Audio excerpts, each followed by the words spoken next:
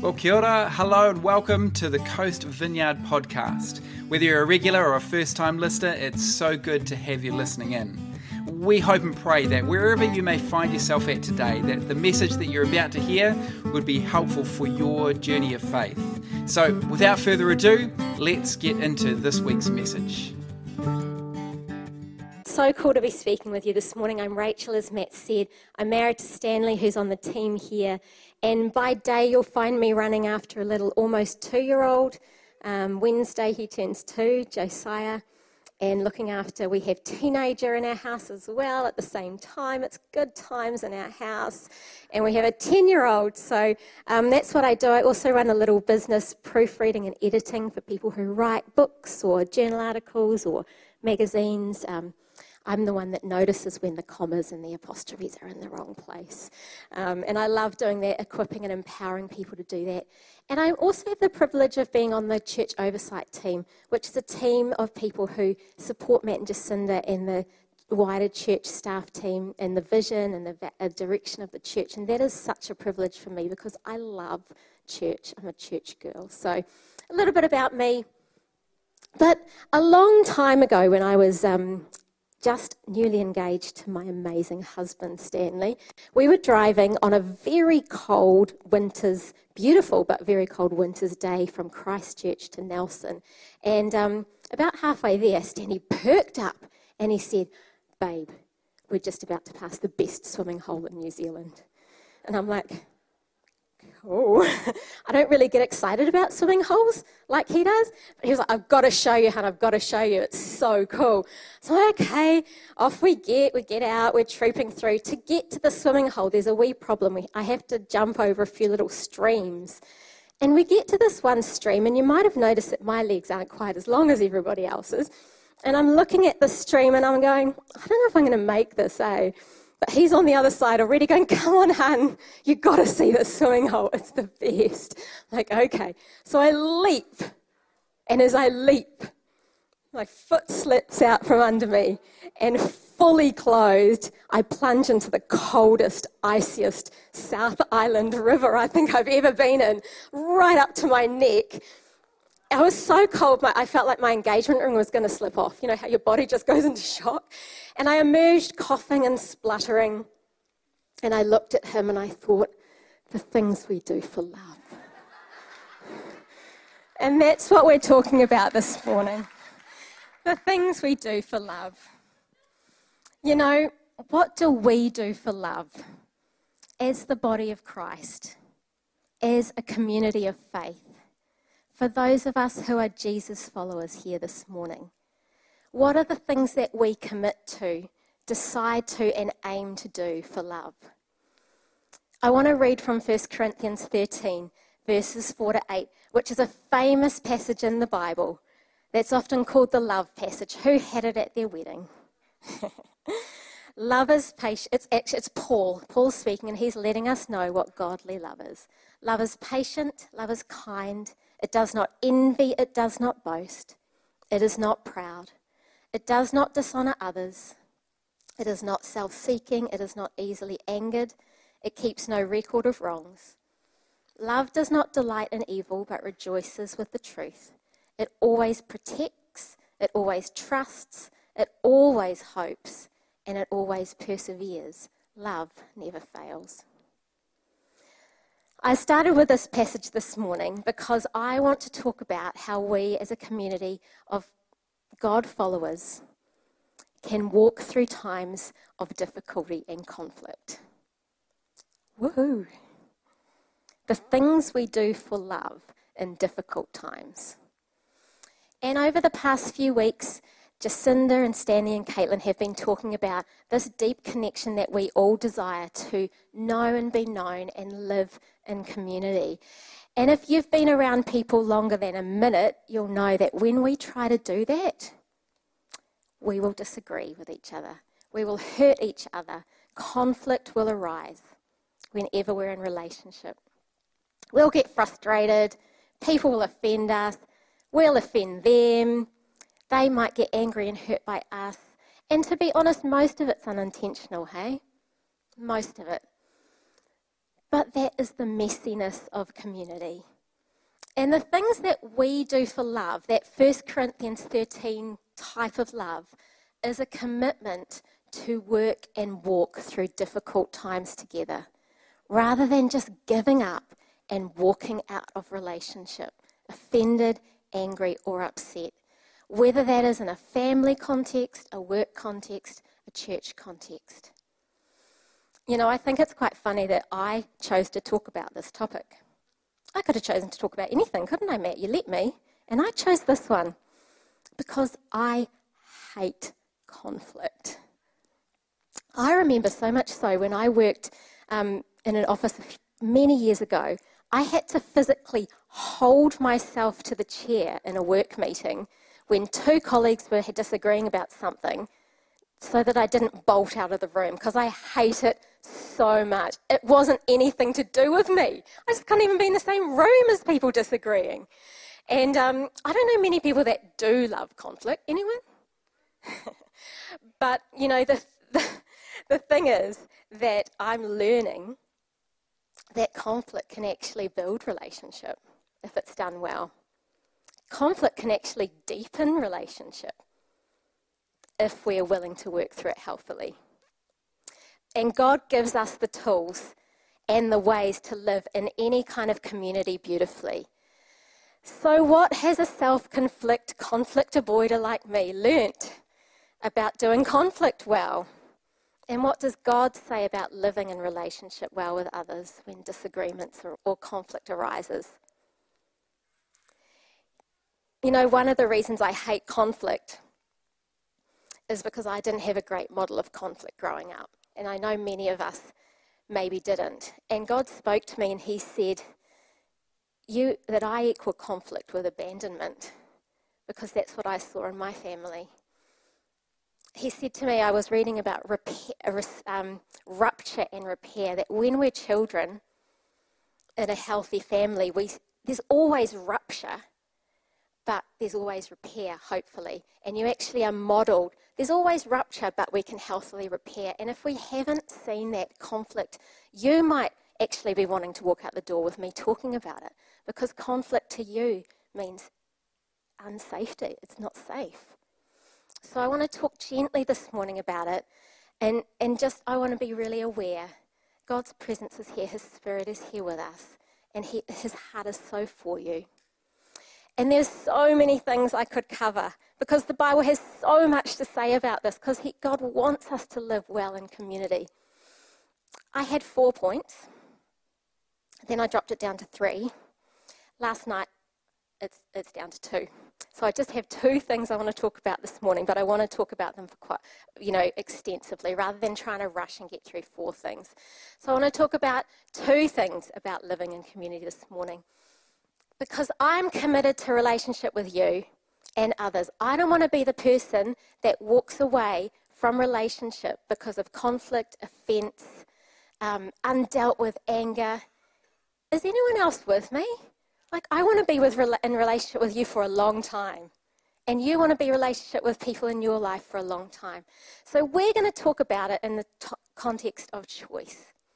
As we choose to live in the 1 Corinthians 13 kind of way, what can we choose? Sound good? The first thing we can choose is response over reaction.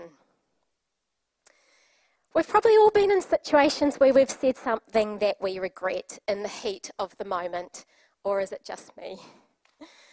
Both when we are angry and hurt about something and we bring up that issue in anger, or when we're the ones receiving anger or criticism, both times, we can react in defensiveness and anger. And I have this real sense that it is a calling of ours as Christians to be the kind of people who others can come to. Others can come to if they're hurt or angry, and that they can address things with us and bring things up without fear of us blasting them, without fear of us getting offended or defensive or attacking them.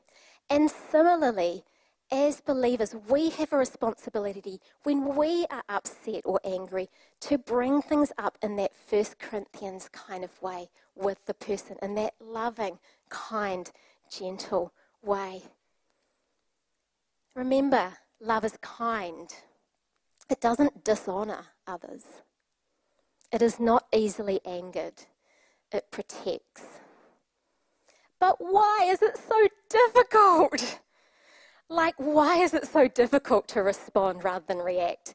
Why is it so hard not to lash out, to defend ourselves, to meet anger with anger? To know the reason, we actually need to look and understand our brains, the way God made our brains. There is a huge difference of where in our brain we react versus where we respond. Did you know that? It's so cool. I know the counsellors know it. Thank you, counsellors. There's part of our brain in the limbic system called the amygdala, and it is designed to protect us. The problem is it can get a wee bit overactive when we feel unsafe. When we feel attacked or criticised or conflict arised, our amygdala will leap into action to protect us. And it'll take over. And without considering the consequences, it'll send us into attack or defence or self-preservation mode. You might know it as the fight, flight or freeze mode. That was me when I wanted to bolt out the door, you know. And almost without knowing it, this stuff pours out of us, this anger, this defensiveness. You see it in kids really easily because they're just learning this too. And I've started talking about the amygdala to my kids. And just this week, one of them just exploded at her sister, you know, way out of proportion. And I looked at her and she looked at me and she said, amygdala. And I said, yep. And I said, and was it telling you the truth? Did you need to defend? Did you need to fight? She didn't answer. Anyway, in contrast to reaction, we have response, and that happens in our cortex.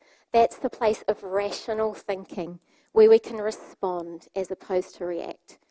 And it's where we are more emotionally regulated, and we can think clearly and respond kindly and calmly. Now, to live in community with each other and in relationship, to be those 1 Corinthians 13 kinds of people, we need some strategies to be able to respond rather than react. And there are some scriptures which I believe hold the key to help us from being on the offensive or the attack and conflict to being a calm and safe place, both for others but also for ourselves. Because when we're in that reactive place, we're actually unsafe to ourselves as much as anyone else. So, God knew our brains and he made them, right? And right back in James 1, verse 19 to 20, we get a key. The first key, be slow. It was so interesting how breathe came up twice today already. Be slow. Let's read it. Let every person be quick to hear, slow to speak, and slow to anger. For the anger of man does not produce the righteousness of God. This passage says both to be quick and slow, but we get it round the wrong way. Okay, we are slow to hear, quick to speak, and quick to anger. That's not the right way. We need to be slow to speak, quick to hear, and slow to speak. So in that moment when the Bible says be slow to speak, what can we do? We can breathe. And we can ask, what is going on in me? Why am I reacting this way to this person? I want to fight. I want to run. I want to defend myself. This hurts. This isn't fair. I'm so angry at that person. We need to be curious and compassionate. What is going on inside me that is making me want to fight or flee or freeze? And we can actually know this all in a split second. Everything inside us is screaming to react, but we can stop and slow and just take a moment. One study says 6 seconds. 6 seconds to give your rational cortex a chance to catch up to your amygdala. 1, 2, 3, 4, 5, 6. The person can even still be talking. When your amygdala is screaming at you to react to a perceived threat, take that moment to slow. And it's in those seconds that we can allow the Holy Spirit in and ask for his help, or listen for his whisper or his check. God, how can I respond well? Doing these two things can help us choose response over reaction, one that is kind to the person and to us. And it's totally okay to be, I need a moment to process this through so that I can respond well to you. That's totally okay if you need to say it. This is how we can live out Ephesians 4:25, which seems like a really hard scripture. Be angry and do not sin.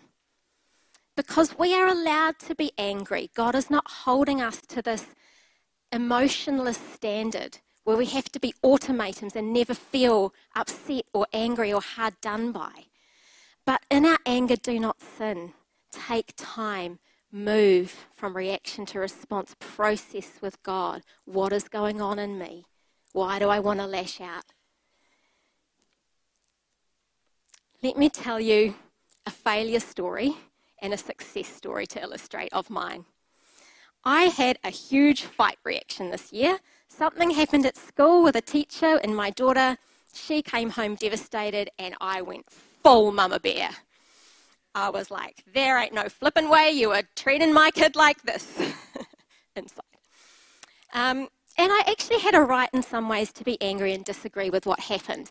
But I was able to realize that I was really triggered as well back to things that happened in my childhood when I felt really unheard and humiliated. And so it just added this extra weight of reaction. And I wrote an email.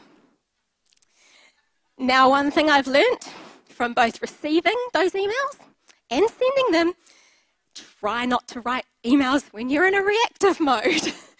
Or, in fact, address anything when you're in reactive mode. Because you actually think you're quite calm and rational. And it's only when you read it back the next day that you realise you weren't. I was not as calm as I thought. And, I actually heard that small whisper of the Holy Spirit saying, just wait. Just give it some time. Wait till Stanley gets home from work and get him to read it first. Did I do that? I just pressed send. I blew right past you, Holy Spirit, sorry. And you know what? When I read it the next day, I actually had to send another email. And I had to say, look, what I was saying, while I still agree with it, the way that I said it was not right. And I am really sorry. I said it out of anger and pain and reaction. And that was not right of me. And we resolved that. That was my failure. A few months later, someone brought up something with me about my parenting. And if anything is guaranteed to make me feel like a failure, it's that. And everything within me, and they did it in a beautiful, loving way, wanted to react and defend myself and say, we are trying our best. How dare you criticize our parenting? You don't know what we're dealing with here. But I was able to stop this time and go, hang on. This is coming out of my fear of failure. This is coming out of me wanting to seem perfect and like I never get things wrong. Hang on. Just listen to this person. Just be slow. And I said, God, help me. Help me because I don't want this to break relationship with this person. And I could also see it was very difficult for them it took a great courage for them to say this to us. And isn't it silly? Because the Bible actually talks about us as Christians being able to bring correction to each other. But we've had these kind of reactions so much that we are too scared to do it, aren't we? And so I was able to say, I can actually see what you're saying. This is what we're seeing. They were able to it was beautiful. Honestly, by the end of it, we had a deeper relationship with each other.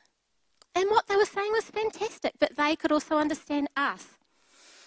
And so look, I've failed and I've succeeded. And you will too. But when we want to react, let's take a leaf out of the wisdom of the word. In our anger, do not sin. Be slow to act and speak. Ask the Holy Spirit to help us. Choose the kinder and loving way. These are the things we do for love. I never usually have to drink. It's a tough topic, it must be that. Second and last thing. God calls us to choose forgiveness over offence.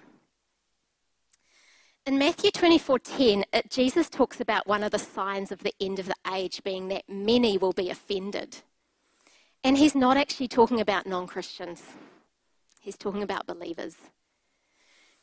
You don't need to look far to see a lot of offence in the body of Christ.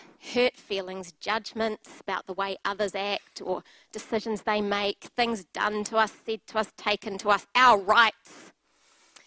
We can even get offended about things done to other people. I'm an expert at this because I'm high empathy and high justice. So like if someone tells me that someone else hurt them, I'm so angry on their behalf. I'm so angry at that person. There's nothing to do with me. And God's like, Rachel, keep out of it. Nothing to do with you. Don't get offended on behalf of others.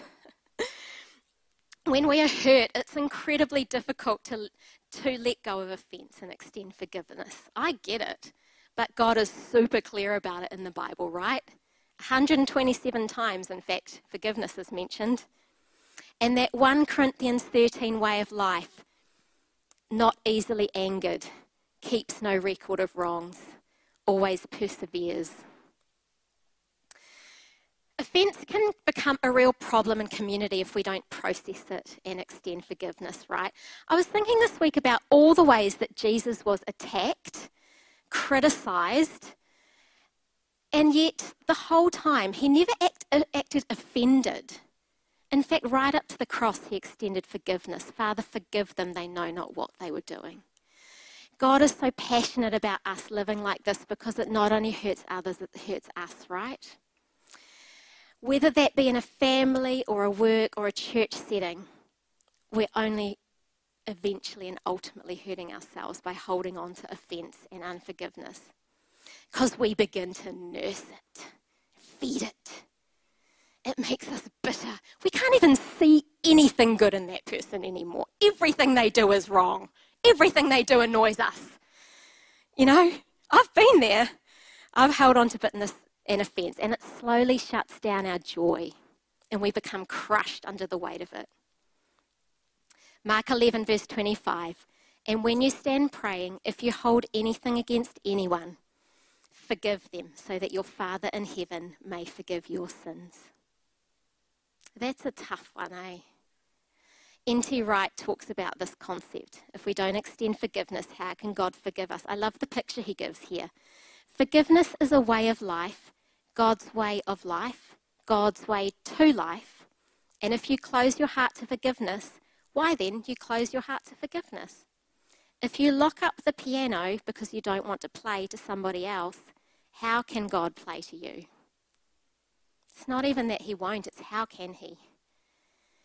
Not to forgive is to shut down a faculty in the innermost person, which happens to be the same faculty that can receive God's forgiveness. We get to a point where we are so shut down in our offence and anger and bitterness. You know, God is committed to leading us to deal with offence if we have an open heart to him. That's the key, of course, because he knows how detrimental it is. He'll keep on bringing it up, or you'll keep on seeing that person. One day a few years ago, I was sitting on the couch scrolling through Instagram, as you do, and scrolled up through this person, and I was like, all very well for you. You know, social media is actually quite good in showing us where we're offended, or going to the supermarket, or going to the shops and seeing them. And do you know what I said? Just being real here, I said to myself, well, yeah, I am still a bit angry at them, but Doesn't matter because they're not in my life anymore. Not in my world. Don't see them. Carried on with my life. No word of a joke. Half an hour later, I walked into a school and there they were. I hadn't seen them for years. Rachel, they said. Big hug. I'm hugging them. I'm going, God, you're cracking up right now, eh? Like, you are cracking up. I literally just said, I don't need to deal with that offence because they're not in my world. And half an hour later, there they are. They've actually moved to the area. I see them all the time. But I drove away that day and I was like, God, you will not give up making sure that we deal with this stuff because this stuff will take us out. This person was fine. They were off living their best life. They didn't even know I was upset at them. But it was me. And so whenever we get that feeling, it's God going, forgiveness over offence. I'm really aware that there could be situations here of extreme pain, abuse, infidelity, church hurt even, and I don't want to minimise in any way that forgiveness journey for you. I know it is a long journey, and I know that you may not be in a situation where you are ever able or it is ever safe for you to restore relationship with the person who wronged you. And yet you are still beautifully and faithfully walking out forgiveness. I guess what I'm talking about more today is those general living and community offences that come all the time. We are called to be slow to offence and quick to forgive. And as you can see, I'm not that great at it all the time either. So a few little tips as we close. We need to acknowledge that we were hurt. We can't just skip over it and pretend it wasn't there because it'll keep coming up. And even if it was irrational, like sometimes it is a bit irrational, but God is ready and willing to hear our cries and help us walk through pain and offence. The second thing is, the Bible says, overlook it if you can. Proverbs 19 verse 11. A person's wisdom makes him slow. Slow again. Slow to anger. And it is in his glory to overlook an offence. Wow. You know what? We aren't called to address every slight. We don't need to be hasty to confront. The word for overlook literally means to pass over. If we can, between ourselves and God, overlook the offence, process it through with God. God, that really hurt. I know they didn't really mean it. Maybe they were just having a bad day. Maybe they hadn't gotten any sleep. God, I extend forgiveness. Help me. If we are able to do that, that is a glory, When we can't, number 3, when we need to bring it up to the person, that's when the Bible is really clear that we don't go to the 10 other people in our world and complain about that person and what they did. And Stanley actually talked about this quite a bit in his sermon, so I'm not going to labour on it. But it says in, where is it? I've lost my notes. You know it, Matthew 18. Yeah. It says in Matthew 18 that we are to go to the source, go to the person. And that's where point 1 comes up. In response, not reaction, in kindness, if at all possible, and say, hey, you really hurt me. Can we talk this through? That decision you made really upset me. Can we talk this through? Forgiveness is really important to God. And if we are truly committed to living in relationship with each other, let's not walk out the door. Let's not walk out the door of family relationships. Let's not walk out the door of work relationships. Let's not walk out the door of church relationships when we get offended. Let's be brave enough and big enough to sort it through, to deal with it. Do you know what? If we stay offended and never deal with those issues, they will follow us. You see this. I've quit that job because they did this. A few years later, I've quit that job because they did the same thing. It follows the people. I'm trying this church because that church did that. All churches are the same. I quit that family because they did that. We must deal with our offences. We must. They will follow us around. And it's always the other person's fault if we're not willing to deal with it. Not saying that there wasn't fault, but there's something within us that God wants to work on in our hearts. Sorry, that was a bit teachy and scary. Hope that was okay. It is a holy Jesus calling to be slow to offence and to forgive. And so as believers, let's be people who commit to overlooking offence and commit to forgiveness. As I've been talking this challenging message, and it's challenging to me, and that's why I told the stories of all my failures, because I haven't got this right. I still hate conflict. God may be convicting some of us about our reactions, or about how we deal with anger, or about how we bring up conflict. God may be gently speaking to us about conflict in general. When I spoke about our childhoods, when I spoke about why do I react like this, maybe God wants to heal something in us this morning. Maybe God's bringing to mind someone that we need to forgive or that we need to ask forgiveness of. Maybe it's in the area of community. Maybe you've given up on community because of some of this stuff that you've dealt with and that you've walked through. God is here. And if we want to be 1 Corinthians 13 people, it takes work and courage and commitment, but the benefits of it are so significant. You know, if we are the kind of people who others aren't afraid to come to because they're not going to get blasted or defensive or angry, knowing that we are forgiving people, we are invited into the most beautiful relationships. We are seen as safe people. We can minister, we can advise, we can pray, we can be in beautiful relationships. I want to be a safe person, and I want to be in beautiful relationships and community. And I know you do too. So I want us to sing Waymaker.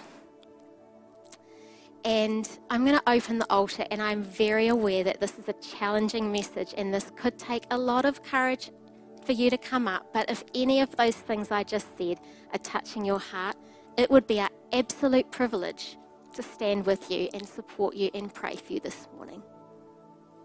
If it's around forgiveness, if it's around conflict, anger, even if it's around church hurt or being in community, we would love to be able to pray with you. So could you stand and let's sing, and I'm going to pray.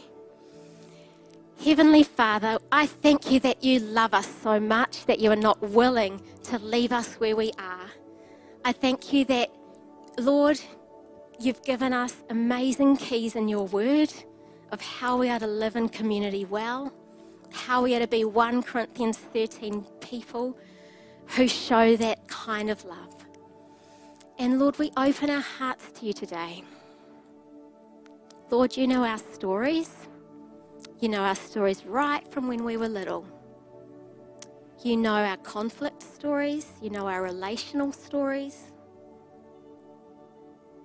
You know the people who have hurt us. You know the people we have hurt. I pray that you would come, Holy Spirit. And as we sing, that you would minister to us. And we just as a group, as a body of people this morning, commit to being people who would love in your way, would stay in community and work through those difficult times. In Jesus' name, amen. Thanks so much for joining us for today's message. We hope and pray that it's been most helpful. If you are keen to find out a little bit more about us as a church whānau, or you'd like to touch base, then you can go to coast.org.nz, and there you'll find information about our in-person services, online services, various resources and activities. Enjoy the day, be blessed.